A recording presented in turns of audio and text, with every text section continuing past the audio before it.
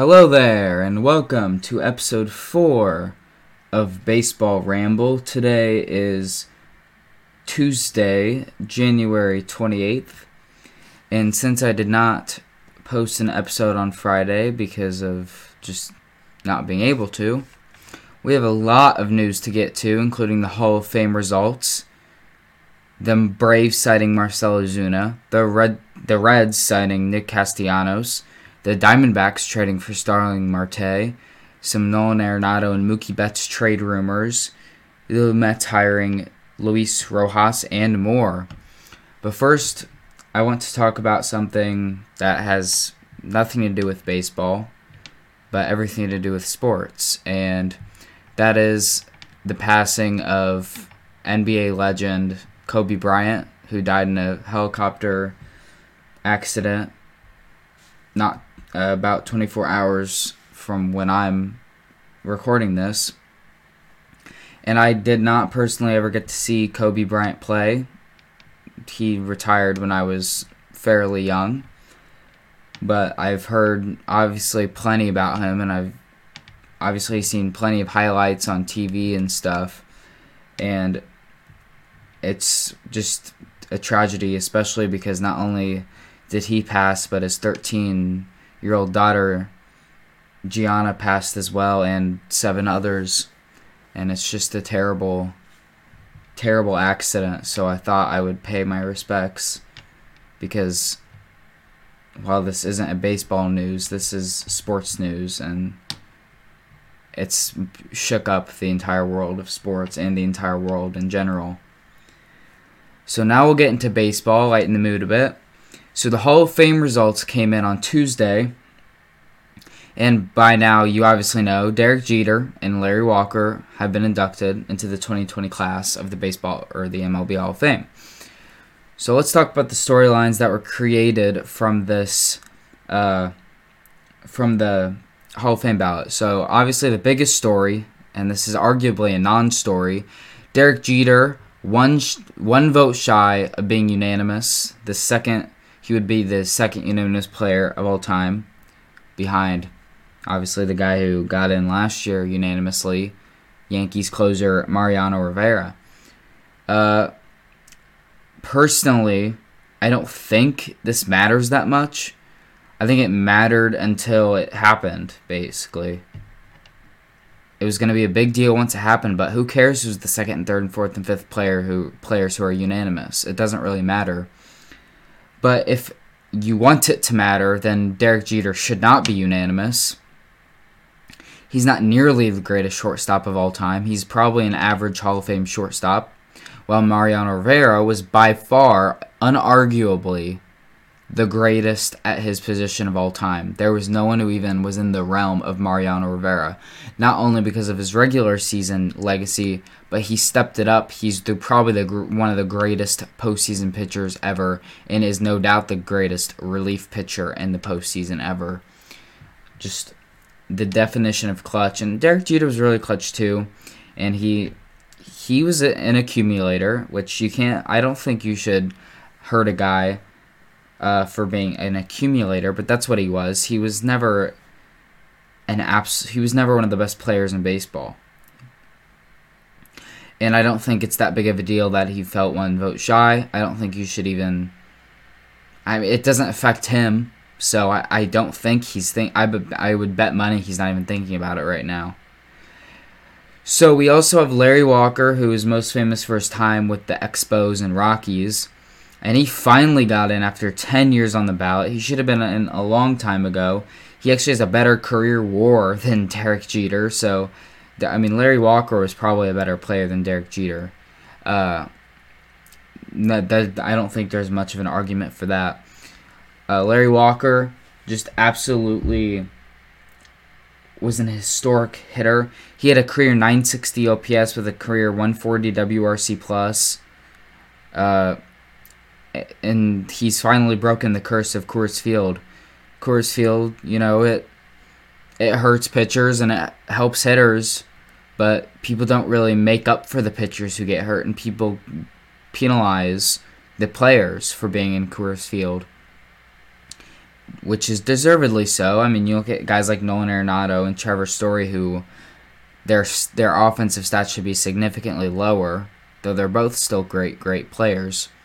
But Larry Walker was noted out of Hall of Fame with the ballpark adjustment. He was still 40% above league average for his entire career. We also have another travesty on this ballot. Omar Vizquel got 50% of the vote, and Scott Rowland only got 30%. I don't know what world Omar Vizquel should be getting 20% more votes than Scott Rowland. I've talked about this before. Vizquel was 17% below league average for his career offensively, while Rowland was over 20% league average for his career. Plus, Rowland's DRS and UZR were almost 100 over Omar Vizquel's career DRS and UZR. It's kind of stupid, honestly. I don't know what the Hall of Fame voters' obsession with Omar Vizquel is.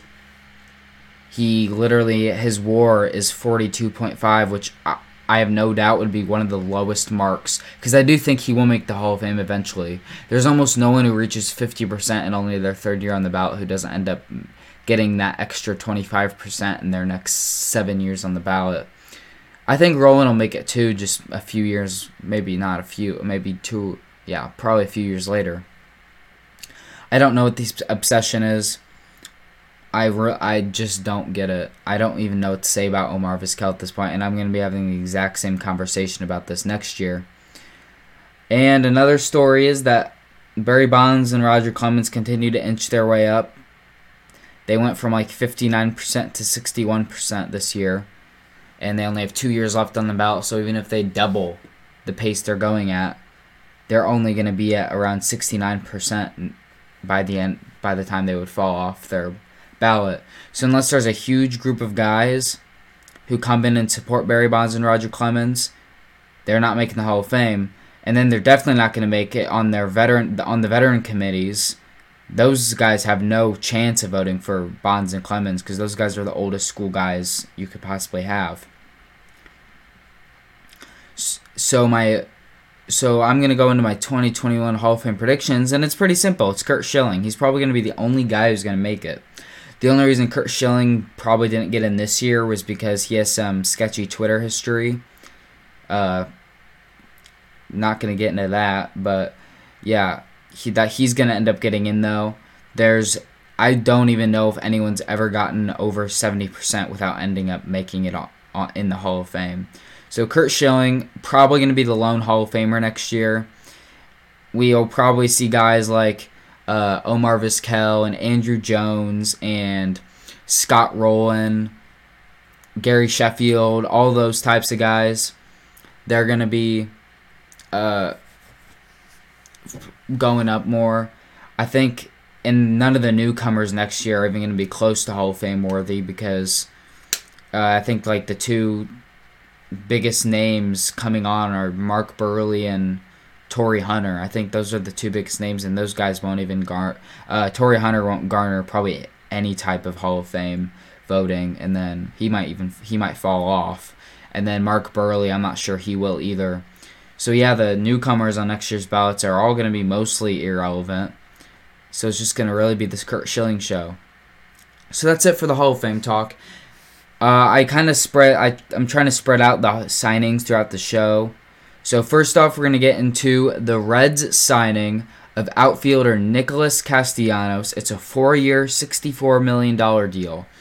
So, again, I'm horrible at predictions, apparently. I said in a show earlier, Marcell Ozuna is going to go to the Braves. I said I said Marcell Ozuna is going to go to the Cardinals. Nick Castellanos is going to go to the Rangers. I actually, in a rough draft of because I did start to record an episode for Friday, but decided I could not. I did predict in that show that Starling Marte would be traded to the Mets by the time I make my next podcast. I didn't end up posting that, and of course today Starling Marte got traded to the Diamondbacks. But back to the point, Castellanos to the Reds. I am confused by this deal. So the Reds already have mostly a full outfield. Their starting outfield going into the season was supposed to be Jesse Winker, Shogo Akiyama, who was a signing from Japan, and Aristides Aquino. And then you also had Nick Senzel. And that's the reason why when the rumor came out that the Reds were interested and still in on Nick Castellanos, I didn't really take it that seriously because it was like, well, they have kind of a full outfield. So what's going to happen to them now? Well, Castellanos, obviously, since he's going to be making $16 million a year for 4 years, and actually, I forgot to mention, Castellanos actually does have an opt-out after this season. So if he is really good this season and isn't satisfied with what the 3 years, $48 million that would be remaining on his contract, he can opt out and become a free agent next offseason as well if he wants to try to get a bigger deal. But, again, Castellanos is obviously going to be a starter. And I would think, since the Reds are paying Shogo Akiyama a decent amount of money as well, I would think he's going to be a starter too. So that really leaves the last outfield spot to Jesse Winker, Aristides Aquino, and Nick Senzel. There's an interesting rumor that came up today about Nick Senzel actually is being considered in trade talks by the Reds. They're considering trading Nick Senzel, which to me would be it would be puzzling at the least. I don't know why you would trade Nick Senzel, especially when your starting shortstop as of right now is Freddie Galvis. Are you telling me you can't play Nick Senzel over Freddie Galvis? That doesn't make much sense to me. So what I think is going to happen is Reds lineup is going to be Tucker Barnhart at catcher, Joey Votto at first, Moose at second, Senzel playing shortstop and outfield whenever he needs to. Third base, Eugenio Suarez. And I think the outfield will be Jesse Winker and kind of Aristides Aquino. And then Shogo Akiyama and Nicholas Castellanos. So you may be wondering, how is Aristides Aquino going to be just a platoon guy after his hot stretch? And yeah, Aristides Aquino is a fluke. I think that's fairly clear. He was terrible in September, and he was way outperforming his expected stats, and his BABIP was insanely high. I don't remember when it was, but it was like mind-bogglingly high. I don't think he's ever going to repeat that. I think that's going to be the great... I think that month he put together is probably going to be better than any year he ever puts up. I just don't think Aristides Aquino is a future Major League starter. I think that was a fluke. So am I a fan of the Nick Castellanos trade? I don't know yet. Personally, if I was a Reds executive, I'd be hoping Nicholas Castellanos just has a really great 4 or 5 WAR season. Maybe continues his improvement on his defense because he went from a negative 24 OAA to a negative 8 OAA in the past 2 seasons. So I'm maybe hoping for he's just slightly below average. I doubt that happens. But I would just hope that Nicholas Castellanos has a great year and then he opts out and that then we can start Nick Senzel and whoever else, Akiyama and Winker, when we want them in the outfield. So, yeah, I'm kind of confused. I really thought he was going to go to the Rangers. That was my most confident. I was super confident in that. So let's talk about the Nolan Arenado rumors that sprouted up last week.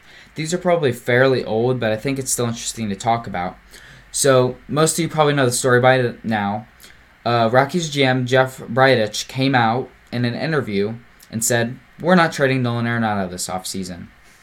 And literally right after that, Nolan Arenado came out and was saying he feels disrespected by Jeff Bridich. And he basically said, I do not want to play here anymore.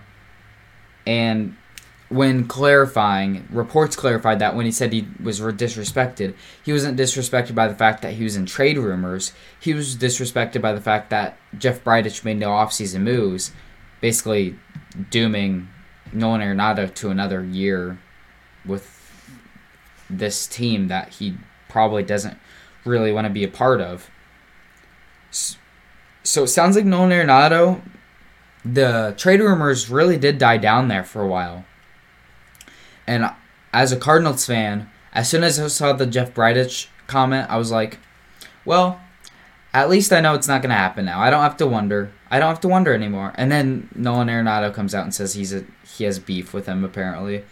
And John Morosi did report last week that the Cardinals and Rangers will be restarting their trade talks with the Rockies in the coming days, and I assume by now coming days is right now. So as far as we know, the Cardinals and Rangers may be having conversations with the Rockies about Arenado right now. Personally, I don't think that would be a very smart move for the Rangers because I don't think they're a competing team. But John Heyman did report that Nolan Arenado would waive his trade clause to go to the Cardinals. So, yeah, I have no idea if a deal's actually going to be made. I think it's pretty unlikely at this point. I wouldn't be surprised if Jeff Bridich just tries to solve his problems with Arenado instead of trying to trade him. So now let's talk about the Diamondbacks acquiring Starling Marte from the Pirates and what they got in return. So Starling Marte will be going to the Pirates, and I'm not sure if he's going to be moving. I'm not sure what's going to happen here because the Diamondbacks already have David Peralta and Cole Calhoun in their outfield. So I assume this does in fact mean that Ketel Marte is going to be moving to second base permanently. And I think a Cole Calhoun, David Peralta, Starling Marte outfield, that's not bad at all. Starling Marte hit .295 with a .342 on base and .503 slugging to add up to an .845 OPS. He had a .119 WRC plus, a .353 weighted on base average, a .361 expected weighted on base average, and he hit 23 home runs and 82 RBIs.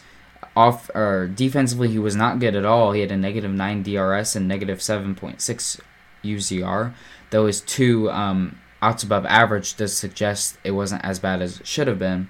And he was a 3-WAR player, so Starling Marte can still be a 3 to 4 WAR player if his defense improves back to where it was about average. He could definitely be a 4 WAR player for the Diamondbacks.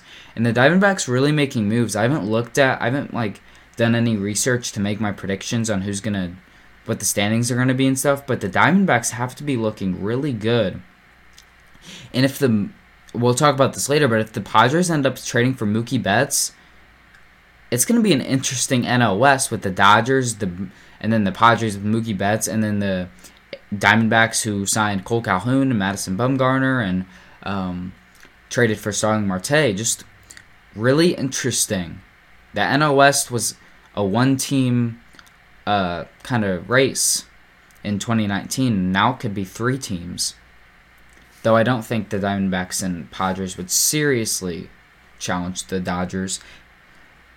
And as we're talking about the Mookie Betts rumors, I wasn't planning on talking about this later, but let's just get those out of the way. So the Padres and Red Sox were reported to have ongoing trade talks about Mookie Betts. And the Dodgers have also been linked to that as well, though the Padres have been the main team. And the details of the trade. So a deal would likely include Will Myers going to the Red Sox, and that is actually one of the main problems that has kind of stalled the deal so far, is that the Padres want the Red Sox to take Myers' entire remaining 3 years, $60 million contract, while the Red Sox only want to pay off half of that. A deal would also likely include one of Manuel Margot or Josh Naylor, who are both outfielders, and then it would also include one of either Cal Quantrill or Joey Lucchesi, who are starting pitchers, and there would likely be prospects involved in the deal as well. And the reports are also saying that the top Padres prospects, Mackenzie Gore, Taylor Trammell, and Luis Patino, are not involved in these trade talks, so it doesn't really sound like a super top prospect is going to be traded. And for those of you who don't know, Mackenzie Gore is actually the number 5 ranked prospect in the MLB. He's a starting pitcher. And then Luis Patino is also very highly ranked as a starting pitcher, and Taylor Trammell is also very highly ranked as an outfielder. So do I think this is going to happen? It's actually really complicated. I think there's arguments for both sides, and I think here they are. The argument for trading Mookie Betts.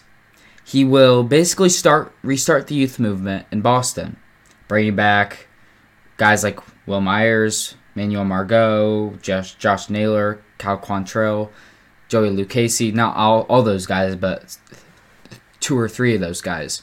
And then obviously some prospects.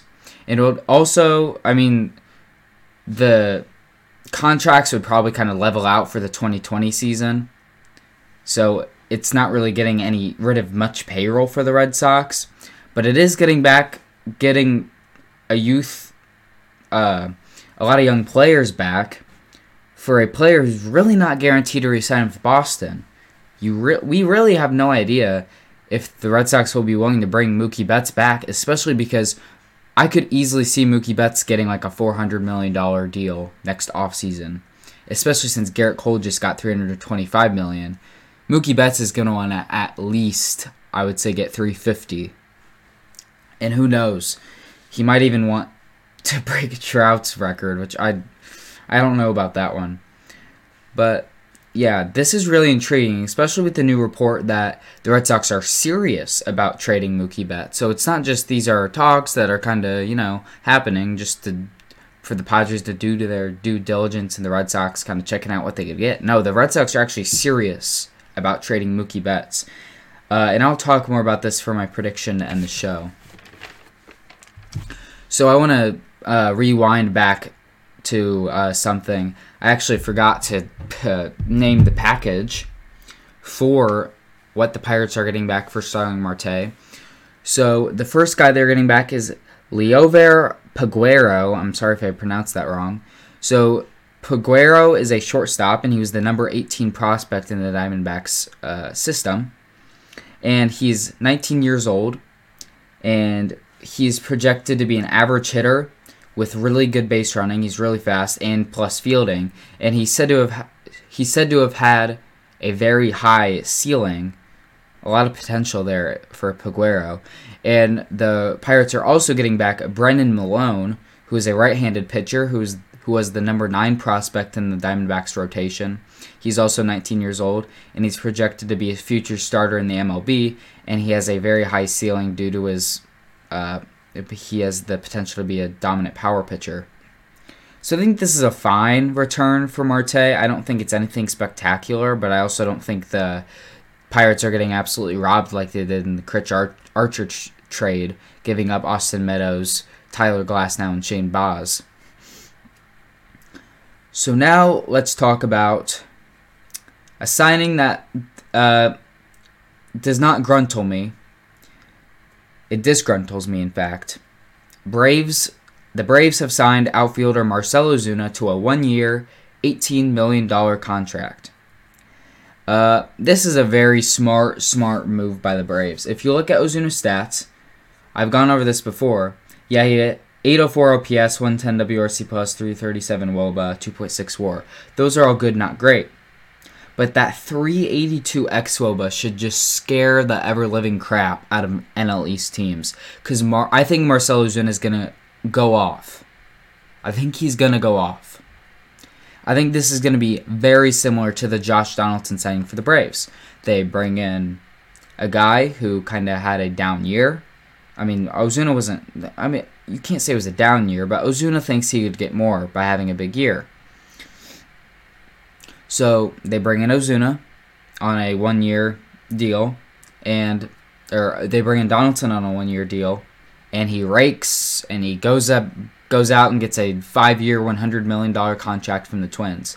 I think that's what Ozuna and the Braves are trying to do. I think Ozuna's trying to get a 1-year deal for a bounce back, though I think a Nick Castellanos signing would have worked much better, as he has the 1-year option, where he would still make $60 million, and if he had a big year, he could opt out of that and go for bigger money. Or if he continues to do what he's doing, he's still going to end up making $64 million.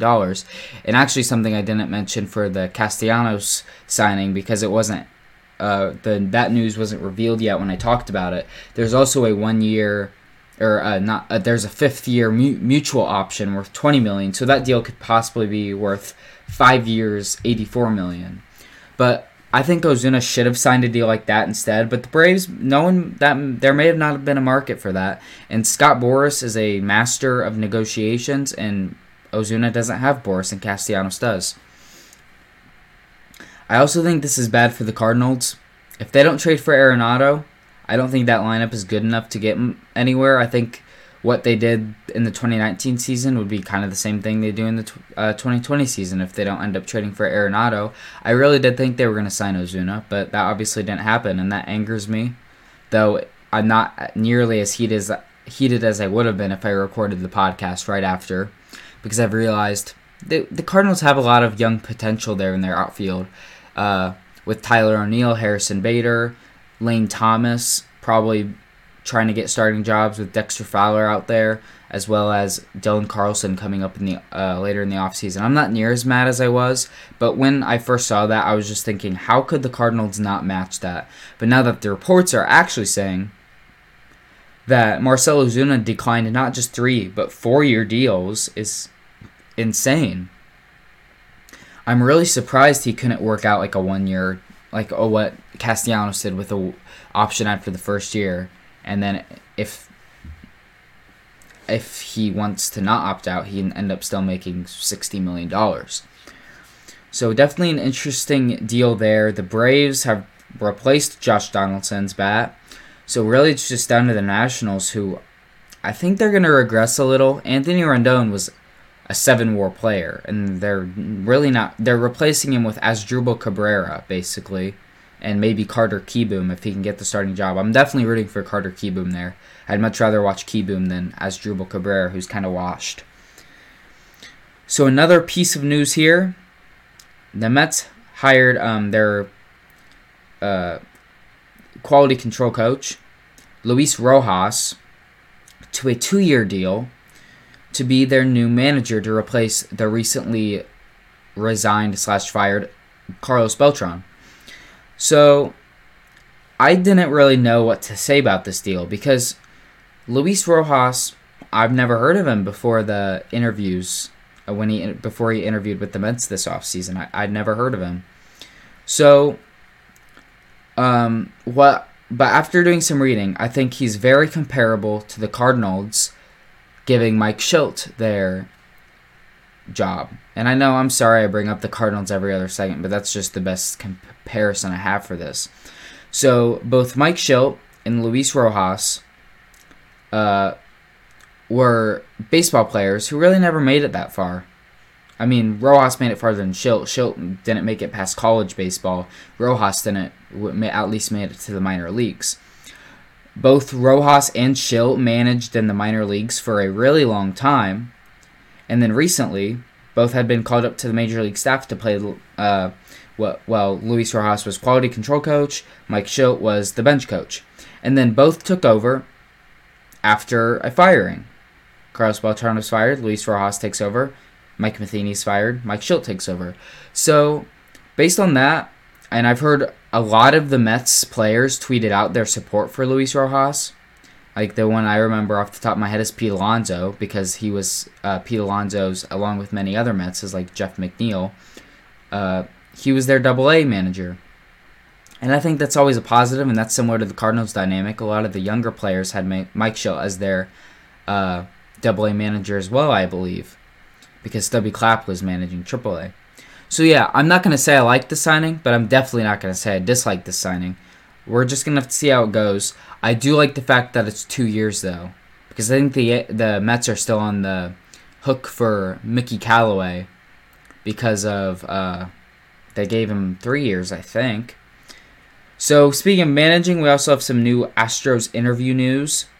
They have announced that they have interviewed 3 new candidates: former Rangers manager Jeff Bannister, former Tigers and Angels manager Brad Ausmus, and athletics quality control coach Mark Kotsay, who is also getting managerial interviews later in this offseason.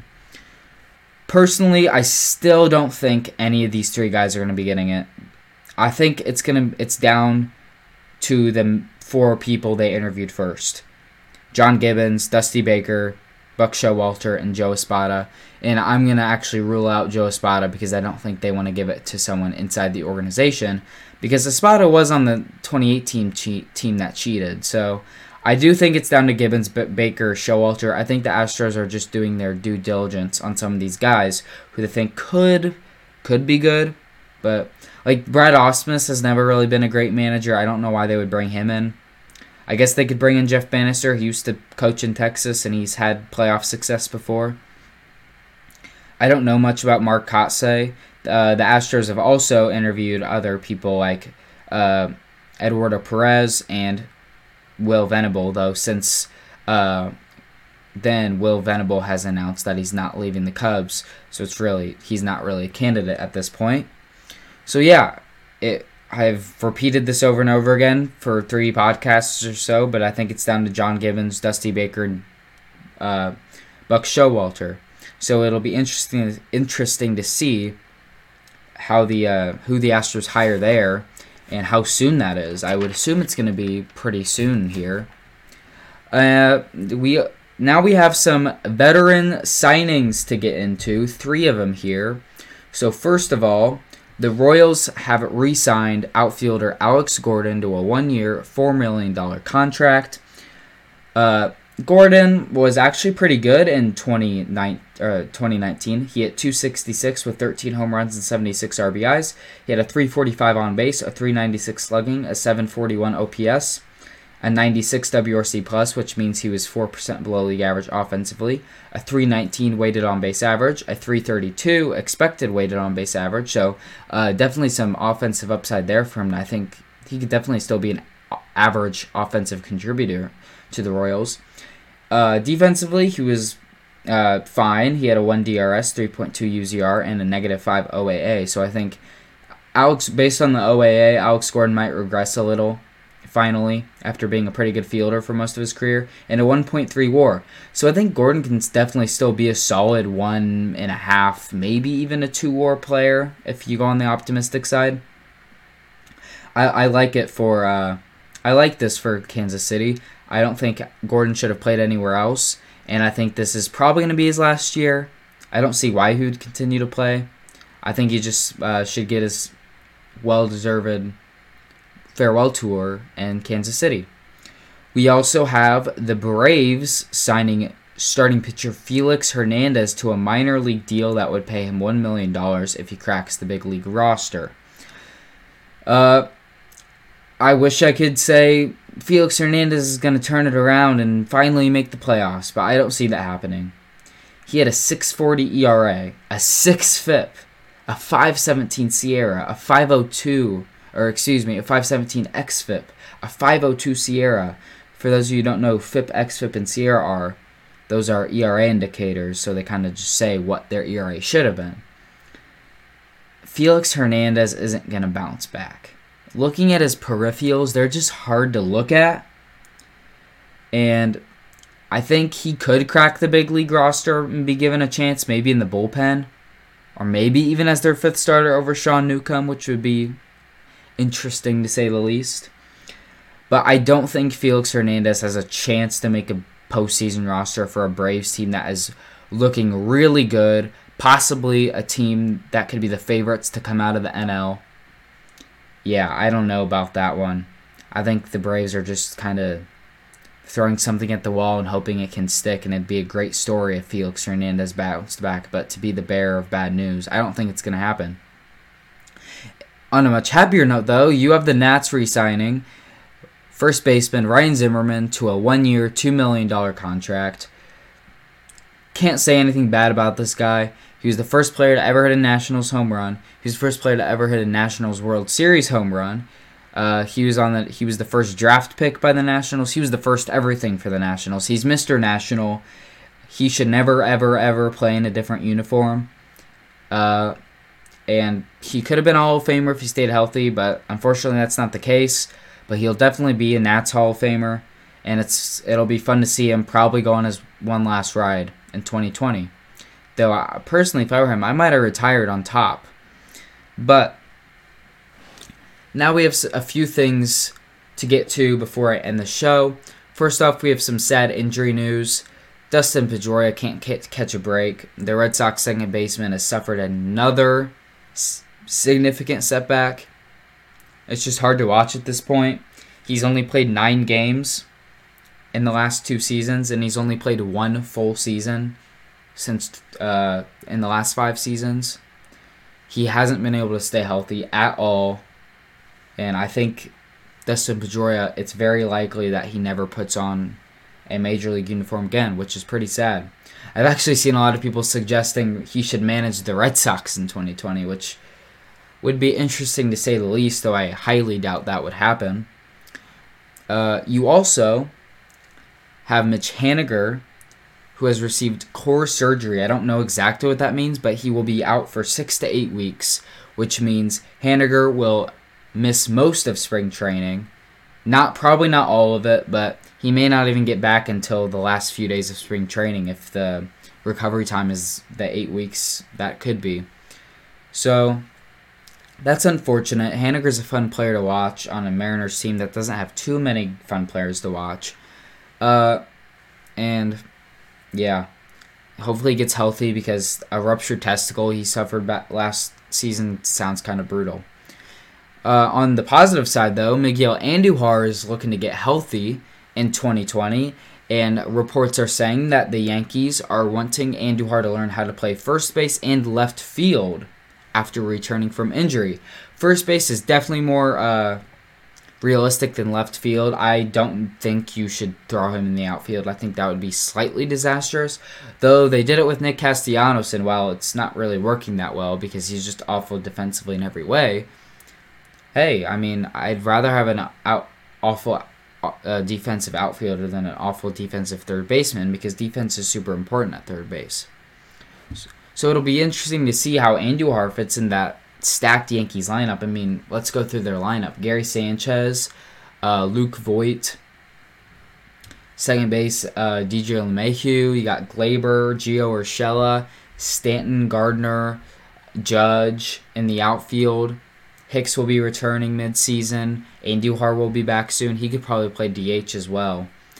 Yeah, that Yankees lineup with Garrett Cole and Luis Severino and Masahiro Tanaka and their bullpen of Aroldis Chapman and Chad Green. Yikes, that team's going to win the World Series. Just for revealing my predictions right off the bat, they're winning the World Series, folks. And one more little bit of news is that Mike Minor and Matt Chapman are reportedly interested in an extension with their teams. So would I do this if I were the Rangers? Would I extend Mike Minor? Answer, no, I would not. He way outperformed his peripherals. Yeah, his 3.59 ERA and 4.2 WAR are great. 3.59 ERA is not great, but he had a 4.25 FIP, a 4.60 xFIP, and a 4.51 SIERA. Like, not to blow out the Rangers fans' fun for 2020, but Mike Minor is not going to be near as good. I think Lance Lynn's going to have another great year. I think Corey Kluber could potentially bounce back, but I think Mike Minor is going to be your third best starter by a pretty wide margin. And one final thing I want to comment on before I get off. There's allegations going around about Mike Fiers. I always say his name wrong. Mike Fiers, the starting pitcher for the Athletics. He's most famous for the guy who was the whistleblower of the Astros cheating scandal.